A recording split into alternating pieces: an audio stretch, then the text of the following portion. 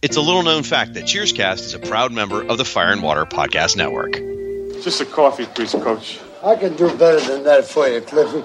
Will somebody go upstairs to Melville's, please, and get this man a bowl of hot soup? What happened to the heat, Coach? Oh, some minor malfunction that no one here is skilled enough to even attempt to fix. Diane, I resent that. I'm kind of a handy guy. I'll have you know, just the other day, I changed one of them, what do you call them? A light bulb? Light bulb, there you go.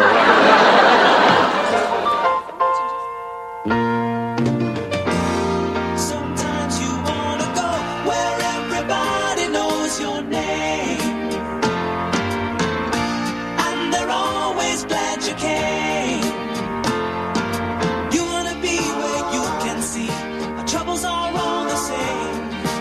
You wanna go where everybody knows your name.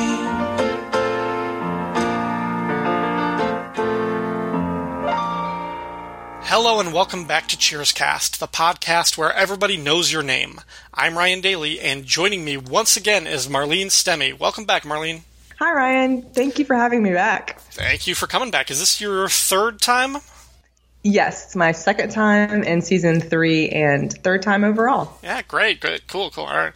I'm going to have to start coming up with some sort of like initiation rituals or jackets or some sort of celebration when people start coming back a number of times. Oh, that's a good idea. Yeah. All right, and Marlene is here for Season 3, Episode 17, The Male Goes to Jail. This episode is written by David Lloyd, directed by James Burrows. The original air date was Thursday, February 7th, 1985. Winter has come to Boston, and Cheers is freezing because of a blockage in the heating vent system. The bar isn't the only thing afflicted by the weather, though, as Cliff is barely able to shamble in, too sick to complete his mail route. Norm volunteers to deliver the last couple letters on his way home, and Cliff reluctantly agrees. A couple hours later, having rested in Sam's office and dined on Melville's soup, Cliff is feeling much better. Until a police officer shows up looking for him. The cop tells Cliff that Norm was arrested for mail theft, and Cliff, terrified of losing his job, does not immediately clear his friend's name. When the gang finds out, they turn on Cliff, who tries to justify leaving Norm's fate to the authorities or risk losing his job with the post office, which is more than just his livelihood, but his entire reason for being. At last, under pressure from the others, Cliff calls his boss and explains the situation. Cliff gets a 30-day suspension, and Norm is let out of jail. But that doesn't stop Norm from wanting to kill Cliff for leaving him there all day long. At last, Norm forgives Cliff after the latter is willing to debase himself in front of the bar, and of course, to buy Norm a beer. In a subplot to the story, Diane climbs into the ventilation shaft under the bar to try and fix it, but winds up getting stuck. While Sam tries to get her out of there, Carla thinks of schemes to torture the trapped Diane. All right, Marlene, what did you think of The Male Goes to Jail? I really enjoy this episode. It's not one that I find to be just hysterically funny where I'm just laughing at every line said and every, character moment and so forth.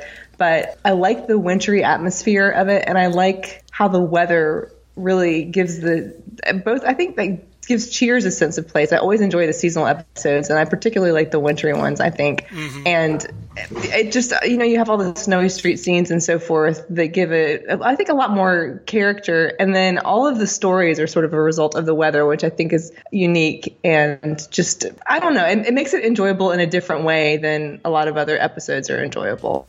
Yeah, they do. Every once in a while, they're able to play with like whether it's so oppressively hot outside or it's cold, mm-hmm. or if the bathroom is broken or something, and they have to line up to go to the bathroom at Melville's. Whenever they're able to kind of play around with the general atmosphere and the setting and location, even if they can't change it, it does give it more of that real lived-in kind of feeling, mm-hmm. and it kind of lets you in. So with this one, definitely, it starts off as it's just a really cold place, and where they bring it to the fore is they actually keep Diane off the screen for almost the entire second act, with one sort of manufactured like shot where overhead where it makes it look like she's in the floor, because they built up a little thing around her. But then for the rest of it, it's just like this the open grate on the floor, and you just kind of hear her voice, ghost-like. And we'll talk about and Sam talking to her and so forth through that. But I think it's right. Yeah, not a hilarious episode. I didn't find it as quotable, and I was struggling with what would end up being my home run, not because it was like an unremarkable episode. It was just like there wasn't one that just obviously leapt out. There are a couple that I really enjoy, and we'll talk about those. And it's funny. I find this a very enjoyable episode. I watched it 3 times in preparation for this, but it does have kind of it's an unusual one. Yeah. Yeah, it is. It is. And it's like you said, it's not like one joke after the next. I mean, no Cheers episode is just joke. It's all character based, and we've talked about that I think a little bit before on a previous episode, but I think this one especially is more just about like what's going on at the bar as a result of the weather and everybody sort of being in there together and responding to the stories that are happening because of the weather. So going through the episode, our teaser, we start off again coming back to the subplot. One of the tertiary barfly, basically this season's tertiary barfly, this guy named Larry, who's been in a couple of episodes, he asks Norm if he's gotten Vera pregnant yet. And like Norm was like, I wish the old days when people would ask me about like football or stuff like that. Right. And he confides that after actually like talking to Cliff about it, Norm confides that they have seen a fertility specialist about the fact that they haven't gotten pregnant after all these months. And Norm's like, I don't really trust this guy. He's having Vera sprinkle rhino horn over his breakfast, breakfast suit or something. Rhinoceros horn. That was hilarious. Yeah. And they're like, well, I think like Coach is like, has it had the effect? Is it making you feel like more virile and amorous? He's like, no, but I have wanted to charge a Jeep every now and then. Right. So, which for Norm says a lot, because Norm, he sits at Cheers and he drinks beer and he kind of, sometimes delve into his life philosophy, but he's not the type of a person that's going to go and charge a Jeep. So I thought that was a funny expression for him. It does, yeah. So when we come back from the opening titles, and you're right, I love whenever they have like the exterior shots, of the city. In this case, they show the snow and the bluster, and you can tell that it's cold.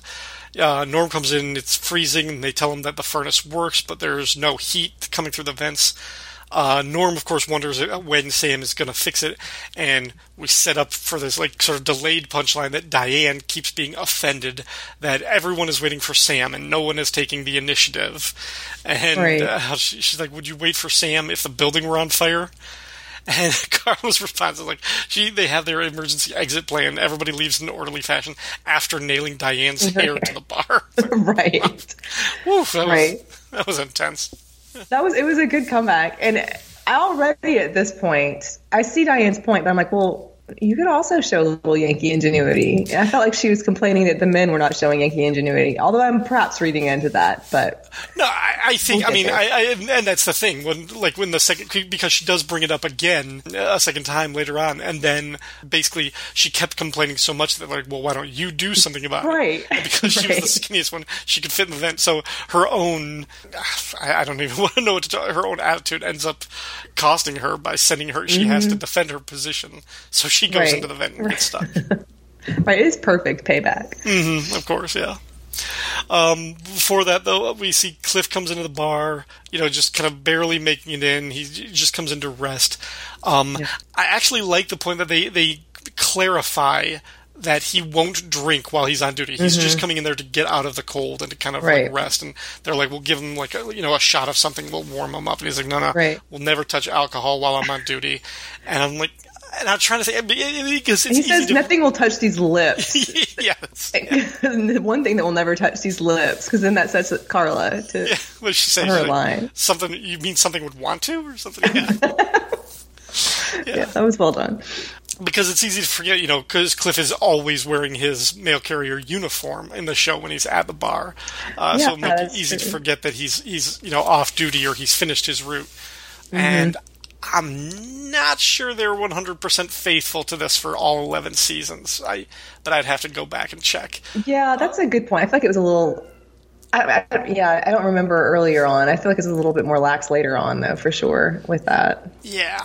Well, I mean, yeah, I definitely know that at one point, well, certainly towards the very end, like the beginning of season 11, when the bar burns, he's got his mail bag there behind the bar. He's left it there, I think. I remember that, yeah. So... Yeah. But anyway, so I did kind of like that. I did like how forthright he is that he's not going to drink while he's on duty. And then again, Coach kind of like having like the great idea is like would somebody go up there to Melville's and get this man some hot soup? And we see some woman goes up the stairs right after he says that, like presumably answering that call. And I really liked that little detail that they're taking care of their own here.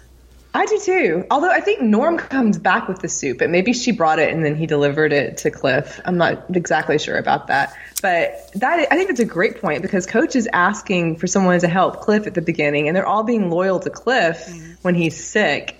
And then, later, once he behaves poorly, they flip on him. Exactly. Exactly. And their loyalty, it doesn't shift, but like they're still loyal. It's just like loyal to the person that's been wronged, I guess, in either situation. Right. We get Diane's second, talking about how no one is capable of fixing the heat, and Norm is like, "Hey, I resent that remark. I'm a pretty handy guy. Well, just yesterday, I changed one of them." And he's like making this hand gesture. He's like, the hand gesture. He's like, "What you call it?" And Carla's like, "Light bulb." He's like, "Light bulb. Yeah, that's it."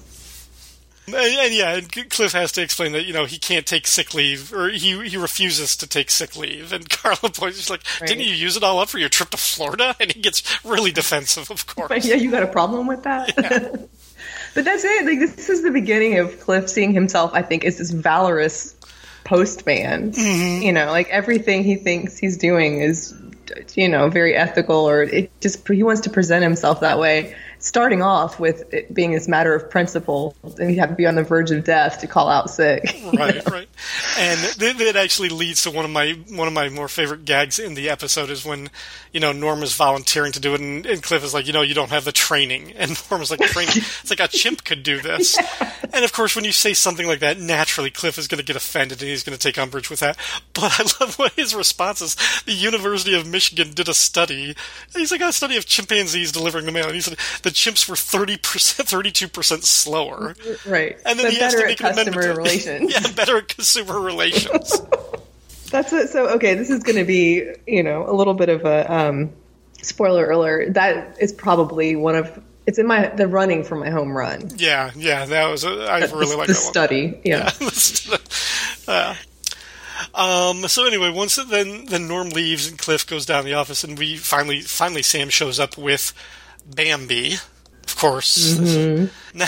Still in her ski outfit. Still in her ski outfit. Oh, yeah. Still in her parka and everything. And they've been away for the weekend at the ski lodge. And we find out through some dialogue and some egging on with Diane. She's like, "Did you actually manage to do any skiing?" And Bambi's like, "No, somebody stole our skis when we got up there, as soon as we got there." But then the weirdest thing is they brought him right back and put him on the roof of Sam's car when we were leaving. Yeah. And this is... Sam is just amused. He's just kind of smiling and nodding along with her, Yeah. He's just, okay.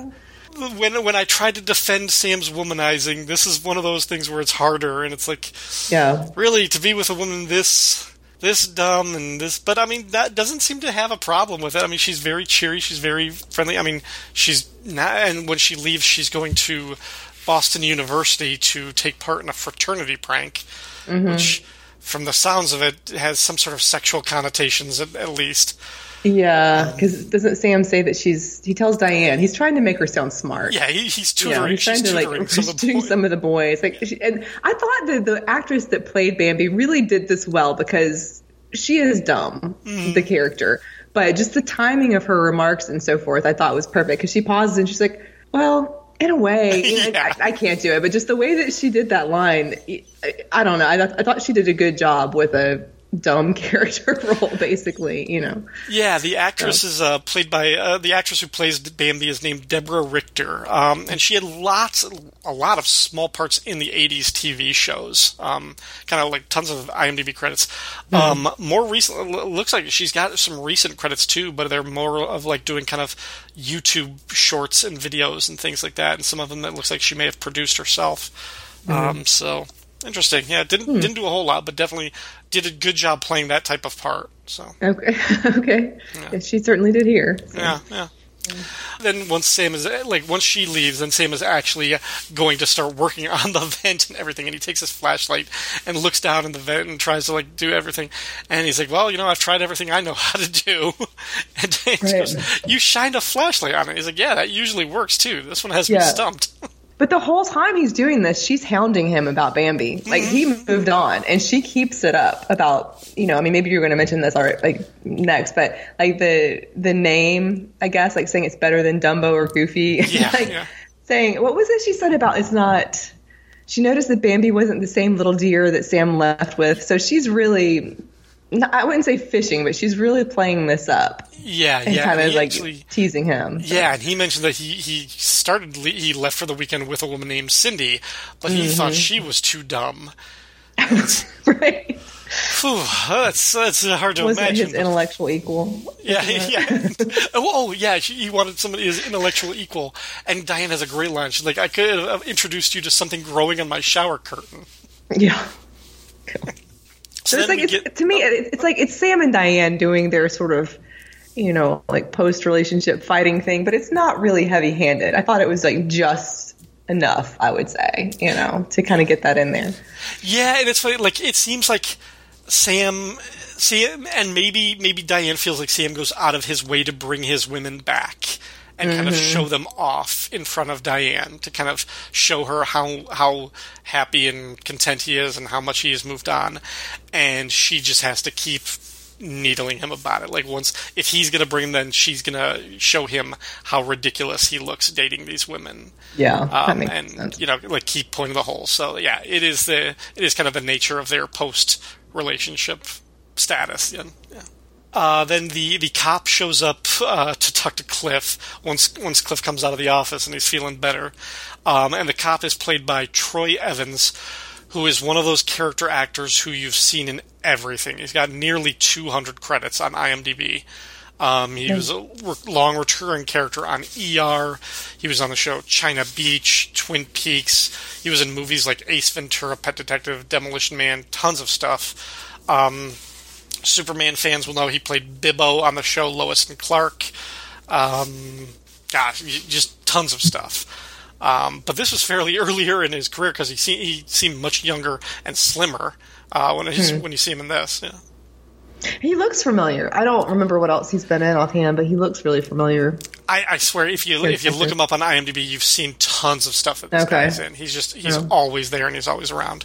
And I love it when he's talking to Cliff. When Cliff is pretending not to know Norm, he's like, oh yeah, this guy's been following me around. He's a rejected or dejected postal carrier and everything. Frustrated mailman. Yeah. And he's like, this Norm guy, yeah, he's a portly fellow, right? And the cop is like, yeah, full size. And I love that. I'm so glad you mentioned that because it was sort of a quiet, he said it quietly. You could miss it if you weren't paying attention, but I thought that was one of the hilarious moments, like full size. And he does kind of like the hand motions of a full size person. Yeah. And Cliff calls him Patterson and he's like, the cop corrects him Peterson. Yeah. And shows him in his notes and everything. Oh yeah, like Cliff was doing a good job of protecting it. Yeah. Yeah. Didn't Cliff also make up the condition of postal envy when he talks about frustrated mailman? Assuming that's not a real thing. Yeah, that's a good point. Yeah. Maybe it is. I can't imagine. No, if it is, it probably started with Cheers, and then they just assigned it to people after this episode. Yes. And I love it when he's trying to get Sam out of the bar before Sam can explain to everybody else what's going on. Mm-hmm. When he's like, "Hey, you want to shoot some stick?" I've always loved that term, that phrase for playing pool: "Shoot some stick." Yeah. Yeah, because I would say, I don't mean to interrupt you, but the timing of all these stories come together is really well done too. I think in the writing of the episode, because you have Sam not knowing what's going on. So then that can, sort of like extend Cliff's lie a little bit further. And just like as the characters come and go, and like they don't know at points that Diane is under the floor. So all of that just works out really well throughout the episode. And here especially, like we have kind of postpone this reveal to Sam that Cliff has betrayed Norm, essentially, because Sam doesn't know that Norm has volunteered to take the letters for him, So it sets up all the characters really well. Yeah, and it makes it feel like a lot happens in the first half of the show. Just between like the timing, because you're right, because Norm comes in first, and then Cliff comes in and he's sick, and Norm has to leave then, and then Sam comes in, and but at that point Cliff is already like in his office and everything, right? And then Sam finds out what's going on, and then Cliff comes out, and Cliff meets the cop, and then Sam has to find out about that, but he doesn't have all the information. So you're right. So by the time we get to, like halfway through this episode, it feels like a lot has happened, and the second half, it feels like they're drawing more out, and there's a lot more just kind of like waiting for how long, because by the end of like the first act, like everybody knows what Cliff has done. So it's just like, how long can they draw him out and force him to do the right thing and confess and call his superiors. And maybe it just feels like they take way too long to get to that point, and they have to keep on delaying it by giving us these things with Diane being in the floor. That's probably a good point too. Because I find that it's amusing and it's sort of the comic relief, but it draws out Cliff's, I guess, disloyalty or whatever. Like he's sort of making a decision. Right. Which I do like once we come back and Cliff is on the phone trying to hire a lawyer, and he's like, this is my best friend, money is no object. Right. How much? For one guy? And how does he, like when he's hanging up, he's like, stick your writ in your briefcase. Yeah. You ambulance chaser. Doesn't he call him an ambulance? Something like that. And he tells the others, let's let some hungry young public defender take this one. Make his name on this one. Yeah. So once Diane is stuck in the vent, Carla keeps coming back with these things. She's like starting off with an egg toss, 3 for a nickel, and Diane's like, Sam, you're not going to let her. Aren't you going to do something? He's like, you bet I'm going to do something. He's like, I've only got a dime. Let me get 6 eggs. Right. So. And then he kind of, when she's like, Sam, and sort of, offended and so forth, taken aback. Sam says something like, oh, Carla, how could you suggest such a thing? And he's just sort of like humorously fake proper about it with Carla, reprimanding her and so forth. So he's having some fun with it. Right, yeah. And when he has to go down to the basement to try and reach the vent, she's like, make sure you close the gate. I almost got stepped on. She's like, by somebody with these adorable heels. Yeah. Yes, and then there was a little, I wasn't quite sure what it was, but there was like a little verbal thing, like it's all right or whatever when he shut the vent. I couldn't quite hear what they were saying. Yeah, I think he lifts it up again to see if she's okay. He's like, it's all right. But they did it in like a funny voice. It was like a Senior Wences type of thing. It was. They were like, it was. He was doing the imitation, and she was giving it back to him, like an old joke. Yeah, I think that's what it was. And I really enjoyed that. I thought that was kind of like I liked that small, fun moment between them in that situation. And she was more laid back about it than I would assume Diane would be in that situation, which I also liked. Right. Until Carla started talking about rats in the vents. Right. Yep. Yeah. And then, of course, when we get Al, when we bring in Al into the situation, and I'll probably save that for my home run. But, yeah.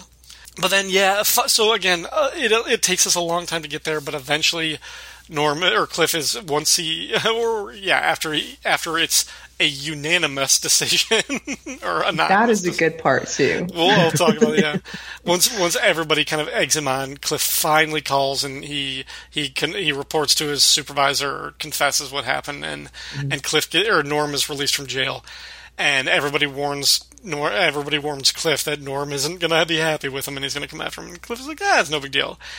When the door opens... Right, it's like his forgiveness won't long be withheld, or something like that. He's just so confident that Norm is going to be magnanimous in this situation. But once Norm comes back, I mean, you said it was hard to imagine a guy like him charging a Jeep like a rhinoceros. Norm and Cliff move really, really fast in the scene when they're running around that bar. Like, I was watching that. Well, you don't even see him come in. Like, usually Norm ambles in at his norm pace and so forth, and they greet him. But this is like he just charges in the door. There's no him entering and then running after Cliff. It's all one big motion. And it's probably the only time when he comes in by himself that he doesn't get the norm response. And it's just like, there's no time for that, because he comes in and he is like down the stairs on Cliff's heels in like that. And they're, running around the bar, and Cliff is screaming, and of course, Carla puts her foot down and trips Cliff. Right. And he goes sliding, and they have to, hold him back. But yeah, I've seen that clip tons of times, and just watching it again, I was like, wow, they're really moving fast for men of their size. Oh, yeah. So. Norm can move if he's really motivated. He's got some quick speed there. He clearly can. I don't know how long he could do it, but he's quick in the moment. Yes, yeah. So yeah, and then he's like, I'm the one who let you out of jail. He's like, I wouldn't have been in jail if it weren't for you. And they have their whole fight, and Cliff is, he has to put his whole thing out there, which everybody knows, and he's done this before, about how much the post office and being a mail carrier is more than just his job. It's his raison d'etre. It's everything. It's his whole thing. Right. And Norm was like, all right, if you buy me a beer, and he's like, and you have to, how does he say it? With your pants around your ankles? With your pants around your ankles. And then standing on that stool, like on his stool. Yeah. And then he adds the barking like a seal component. Right. And all of this is set up for, we go back to the front door, and a couple walks in just in time to see Cliff on the bar stool, standing up, pants down, barking like a seal. And he has something in his nose, too, like chopstick or something. Yeah, like coming out of pencils or something coming down, like the walrus tusk or seal. Yeah, exactly. And the man just says, we can't, let's not drink here. There's going to be a cover charge for entertainment or something. Right. Oh, that's so funny. So, and then that's the end of the episode. A couple of Cliffy's little known facts about this one. I've mentioned it before. Shelley Long is pregnant during the season. She and Rhea Perlman both got pregnant. Now, obviously, it was easier for the writers to write in that Carla got pregnant, so they addressed that. But throughout this season, the writers and the directors were trying to hide the fact that Shelley Long was pregnant. So you see, she's wearing a lot more billowy clothes, and of course in this one, they keep her off screen for half of the episode, and then she's just wearing, a heavy winter jacket while she is there, so it was much easier to hide the fact that she's pregnant. Yeah, there's one part when she's walking around the bar, and they were filming at a lower angle for whatever reason. And I think if you didn't know that Shelley Long was pregnant during that season, you wouldn't necessarily think anything of it. But knowing that, I think if you're watching it, it's, maybe not the best disguise in the world. Yeah, they were giving her more kind of loose fitting, kind of billowy clothes to do things. Later on, they start showing her from much more mid level shots, not as many wide shots, or she's sitting behind the bar reading her book a lot, and then she'll be out of it for a couple of episodes. Then the other kind of little known fact thing on a much more sad note. This was the last episode to air before Nick Colasanto died. He died 5 days after this episode aired. Now this is not the last episode that he's in, but he appears in only 2 more episodes this season. I think, and he's not in the next one. He's actually the order of production, the order that they made these episodes must have been a little bit jumbled from how they actually released them, because I think he's gone for the next 3 episodes, and then he comes back, and then he's gone for a few more, and then he's only in the teaser of the last episode of the season. I was going to say, I remember that he was in the teaser of the last episode, because I think that was really appropriate as if he had to have a last moment, from what I recall of it. And I know you guys will talk about that. But I did have a note on his performance, and it was some of the things we haven't quite discussed yet. We did talk about the unanimous, anonymous part, and that's going to be probably a home run moment, so I won't say too much about that right now. But I liked, and I think it was a very different presentation of Coach, his resoluteness and sort of remonstrating Cliff throughout the episode. At the beginning, he's very kind to him and wants someone to go and get him soup and is trying to take care of him and so forth.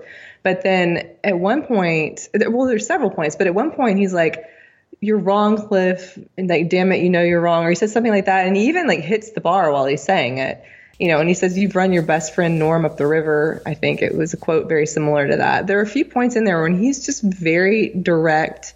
He's not, sort of the anonymous part is a little bit befuddled. It's a little bit more sort of what we're used to from Coach, and it's a great part. But just, I think that his starkness and honesty with Cliff is, I don't know, I like that. I like seeing that. And I actually, if we have to have last moments with Nicholas Colasanto, I think those are really well suited because, I think they are for his character, but also, like, he doesn't look well in this episode at all. And he looks, I hate to carry on about it because, he's still there and he's still an actor, and that's not the point of him being there to comment on his appearance. But it's a much more severe and gaunt look than he's had previously. But there's something about his seriousness and the weight of that, I think, that's well suited to his character, that having maybe like a more lighthearted, Coach moments would not have been as appropriate. So I thought that actually went well with his character and with the episode. Yeah, and he's the dominant moral voice as well, which goes with that too. Yeah, he is. He is, at least for being on screen. Yeah, because Diane's moral voice is more sort of ghostly and ethereal. Right, that's true. Yeah. Which I do want to come back to that too, but yeah, you're right. And it was like, I know that he was trying to keep his condition secret from a lot of people, but they noticed that he wasn't looking as well, and he wasn't able to memorize his lines as well, by this time. So yeah, it's, he doesn't have many more appearances, so we got to treasure these ones. And we'll get to that because I did want to mention that anonymous thing, but okay. Yeah. So getting into the superlative categories, for Norm's tab, he only had 2. Giving him one for the teaser and then one at the beginning of the episode when it first starts. He orders a beer at the end, and Cliffy's going to get one, and I paused and I looked very, very close to see if he had a beer in front of him in the last shot when Cliffy is standing on the stool, but they haven't poured him a beer and served him yet, so I didn't give him credit for that one, even though he was asked for one. So I think that's fair. Yeah. I gave him credit for 2 beers this episode, which brings him to 249 for the series. So, for the Employee of the Week, it's a Cliff-driven episode. It's all about Cliff, and we get to see Cliff be funny and Weasley, and you get to like Cliff, and you get to hate Cliff all at once. The other characters all had good moments because it's Cheers. They always have really good moments. But I felt like this was most easily, this was a Cliff-centric episode, so I was comfortable giving him the Employee of the Week. What about you? Who did you think? I agree with you. Cliff is, I don't know, it's hard to have a least favorite character on Cheers because they all contribute so much, but he's definitely not one of my favorite characters. But at the same time, I think the way he carries an episode in that capacity, behaving as he did, and carried it well, would make him the Employee of the Week. I think to have a character that's so I feel like each of the characters has some major flaw, they're good people, but they have a major flaw. And to me, Cliff's is not that he's like this chatty, know-it-all mailman that has all these trivia things. Like, that's just, a surface thing. I think that he can be really disloyal at times and very cowardly. And yet he thinks there's like this insecurity of him thinking that he's being, he's presenting himself as this heroic figure. But he also feels sorry for himself, like this thing that he's had to do to get Norm out of jail, where it's just his cowardice that resulted in Norm staying in jail. But there is there's a pathos to it at the same time, and it's like he recognizes how he is, and Norm recognizes how he is, and so I think because of Cliff, it becomes, I don't know, it's like a story about the, almost like the deep flaws of a friendship, right? But it's still a friendship in the end, and I just think that. I like that. It's supposed to be the character. I know that's the, Employee of the Week, but I think that John Ratzenberger did a good job allowing Cliff to be, unlikable, but still a lovable character. Yeah. That's probably one of the best ways I've heard it put. You're right. As you were describing, I was like, I think he's probably a character whose flaws outnumber his virtues. Yes, pretty easily. I agree with you. But because, I mean, but part of that is just the situation of the comedy and the nature of the entertainment. He's still fun to watch. We still, I mean, I wouldn't want him to leave the show. I mean, he's an integral part of it. You love him, but by that nature, he's never going to be, I don't think, anybody's favorite character on the show. Like even maybe John Ratzenberger. Like there's so many more characters who you envy or who are just more consistently funny and likable. Cliff is just never going to be that one because he's got so many just things that are like, oh, shut up, Cliff, or just like there's so many reasons to dislike him.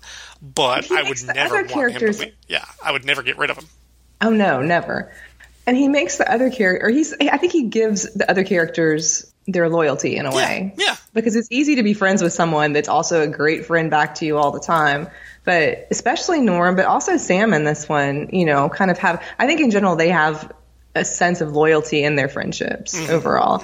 But in this one, like Sam, is like vouching for Norm with the cop at the beginning before he knows what's happened. And of course, Norm, is delivering the mail for him, forgives him in the end and so forth. So I don't know. I mean, perhaps that's a positive thing about Cliff, that he, in his, negative aspects, allows the other characters to shine in their positive aspects, maybe. I don't know. He's definitely interesting, and yeah, it would be a loss if he were not there. Well, the next episode after this, he makes amends for it by helping Sam out of a jam, and he definitely puts in some extra work to endear himself. So I'll leave it at that. For the home runs, for the funniest gags, one of them that I had on my list that we've sort of been circling around, Cliff is telling them, the gang, he's like, okay, I'll call and I'll find out what it would be the punishment if I did have, a civilian finish my route, but it's got to be anonymous. And the coach basically asks the entire bar, he's like, okay, who raise your hand if you think Cliffy should do it? And everybody raises his hand, and he turns back to Cliff, and he's like, okay, it's anonymous. Right. Inverting the words anonymous and unanimous. Perfectly well done bit for Coach. It is, but the other thing that I like about this, because it's great, it's a great wordplay, but he adds like not even one abstention. So it's like he's not dumb, like he knows what he's talking about. He's just gotten those things switched in his head somehow. Yeah, exactly. Well, we already mentioned the study at the University of Michigan showing that temps were 32% slower, but better at customer relations. Which whenever there's a study, mentioned, I enjoy that, and I almost think that half of what Cliff says is true, and then he just keeps talking and it becomes not true. So it makes me wonder if there's something about that there was a study on chimps delivering mail, maybe. So that was probably the part that I laughed the most at. Yeah. Let's see. Go ahead. Sorry. I had a runner-up, which actually it came up twice, and I just loved the effect that it had, is something will be happening, people will be talking, and you'll just hear Diane commenting from the floor, and nobody knows where that voice is coming from. She does it at one point where, like, Cliff is talking to somebody, and you just hear Diane going, "She's right, Clifford." And you see Cliff, like, looking around like, what? Who said that? And he looks up first. Yeah. I want to say Norm might as well when she speaks at the end, but I know Cliff looks when Norm comes back, like heavenward. Yeah, she's trying to talk to Norm, and he's like looking around, and then Sam has to point him to the vent, and Norm's like, "What the hell?" And Sam's like, "Don't ask." Yeah, that was a good. I just like that they get away with that twice, where she's like commenting, and people are like, "Who's talking? Where are you?" Yeah. So this is not a moment. I don't know if this is going to count as a home run because it's not a specific event, and it goes more toward the weather thing that I mentioned at the beginning. But I love that all of these customers are still coming into Cheers, and they're staying despite how cold it is. Like they could go to another bar that has heat, but they're not. They're like standing around. They're talking. They're rubbing their hands and touching their hands to their cheeks to show how cold it is, and are huddling together and so forth. But they're all staying there, and they're all engaged in whatever's happening in the bar, whether or not Cliff. Like the anonymous vote on Cliff calling, to see what his punishment would be, or just like any of the situations in the bar. At the end, when they're going to have Cliff, when Norm says that Cliff has to stand on the stool and bark like a seal. There are people that are like, oh, look at this, like turning each other around. I don't know. I think that the extras playing the bar regulars, it's almost like a home run, like or whatever, a slow home run throughout the whole episode, that all of those people are loyal to the bar and stayed there, Yeah. The last one that I had that I just want to mention is we get a line from Al, and of course every time Al speaks, it's precious. Yeah. And we don't set it up. Like, Carla walks him over to where Diane is trapped on the floor, and he's like, it's a $1. And she's like, no, happy hour. It's only 50 cents. And he pays her. And then he kind of leans over, and we just get this, like, shot from Diane's POV, looking up through this square in the vent, close-up of Al's face going, pucker up, baby. Right. And we just and hear he her sprays the like breath spray in his mouth. Yeah, he's got breath spray and everything, and she screams, and Sam runs over and gets him, pushes him away, and everything gets her out of there.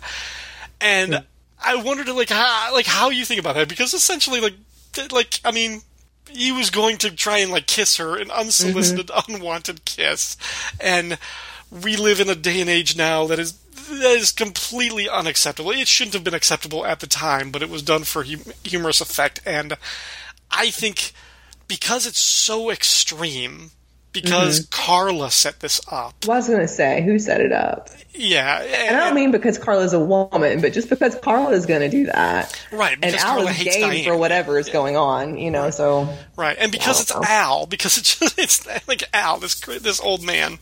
Yeah. I don't know. I think, it's one of those things where it's like, no, that's not acceptable behavior, but it was good. It was funny. It's funny. I mean, this is the thing too. It's like I don't know. Like, I don't feel like Diane would be under threat. I think when she like calls, or what is it when Sam says the thing about like he's teasing her. He's like, you should confess your love for me now in case we don't get you out of there. Essentially, and she's like, you're right, and starts to kind of whisper, and he leans over, not thinking that she's going to do something to him, and she grabs his ear and so forth. It's like, Diane could take care of Al. Yeah, this is not going to be an issue of threat. It's an issue of offense, maybe, but certainly not threat. So, right. Yeah. All right. Well, and then Sam comes in and puts him back on his bar stool. Yeah. Any final thoughts about The Male Goes to Jail? I always go back to the sort of the weather, thing. One thing I thought was like a theme through the episode was. And I tend to find this in David Lloyd episodes. I think there's like something, whether he intends it or not, there's some sort of through line, connecting the stories. But there are a lot of people, I was going to say all of them, but at least a lot of people are trapped. Like Diane is trapped in the floor. Norm is in jail and can't get out. Like you say, Cliff sort of metaphorically is trapped in this. Like, right. Yeah. He's in the dilemma. Yeah. And in his identity, like he has nothing else. He basically says he has nothing else except being a postman. Like that's it. And even Sam and Bambi are like, they say they're trapped in the ski lodge when their skis are stolen. So there's just this whole thing about like these things that have come up because of the snow. So that was a thing that I enjoyed thinking about how all those things went together, maybe. Yeah, that's cool. Yeah. So I think that's it. All right. Well, Marlene, thank you again for being on the show. Where else can people find you if they want to hear more from you? I'm on Facebook, Marlene Stemme. I'm on Twitter, also Marlene Stemme. I'm also part of an X-Files podcast that is on the We Made This podcast network, and the name of that podcast is The X-Cast. All right. Well, thank you to all of you out there who listen to Cheerscast and support the show by liking and sharing on Facebook, favoriting and retweeting on Twitter, and leaving a comment on the website fireandwaterpodcast.com. You can also support the Fire and Water Podcast Network on Patreon. Special thanks to Mike Gillis from Radio vs. the Martians, Rick from Jeff and Rick Presents Unpacking the Power of the Power Pack, and Ashford Wright from the Right On Network, who sponsor this show. For more information on how you can support your favorite show on the Fire and Water Network, visit patreon.com/FWPodcasts. Thanks everyone for listening, and until next time, we're closed. Look, I wish you'd see this through my eyes. I like to see this through your eyes. Oh, come on, Carla. No, I'm such a sweet, cuddly guy. The jury will take one look into his sad eyes, and there's no way they're going to fry him. Whereas my whole career could hang in a balance. I'd like to see you hang in the balance. Yeah, I notice a certain reoccurring theme in your comments here, Carla. Look, Norm was doing you a favor. You don't even know if you were going to get into trouble, Cliffy. Come on, will you get off my back? All right, look, if this is what I got to do, I'll do the gutsy thing and call the post office and get Norm out of there. I'll just call him and tell him it was the O'Hara kid. Yeah, he wouldn't mind spending some time in jail if you get my drift. Hey,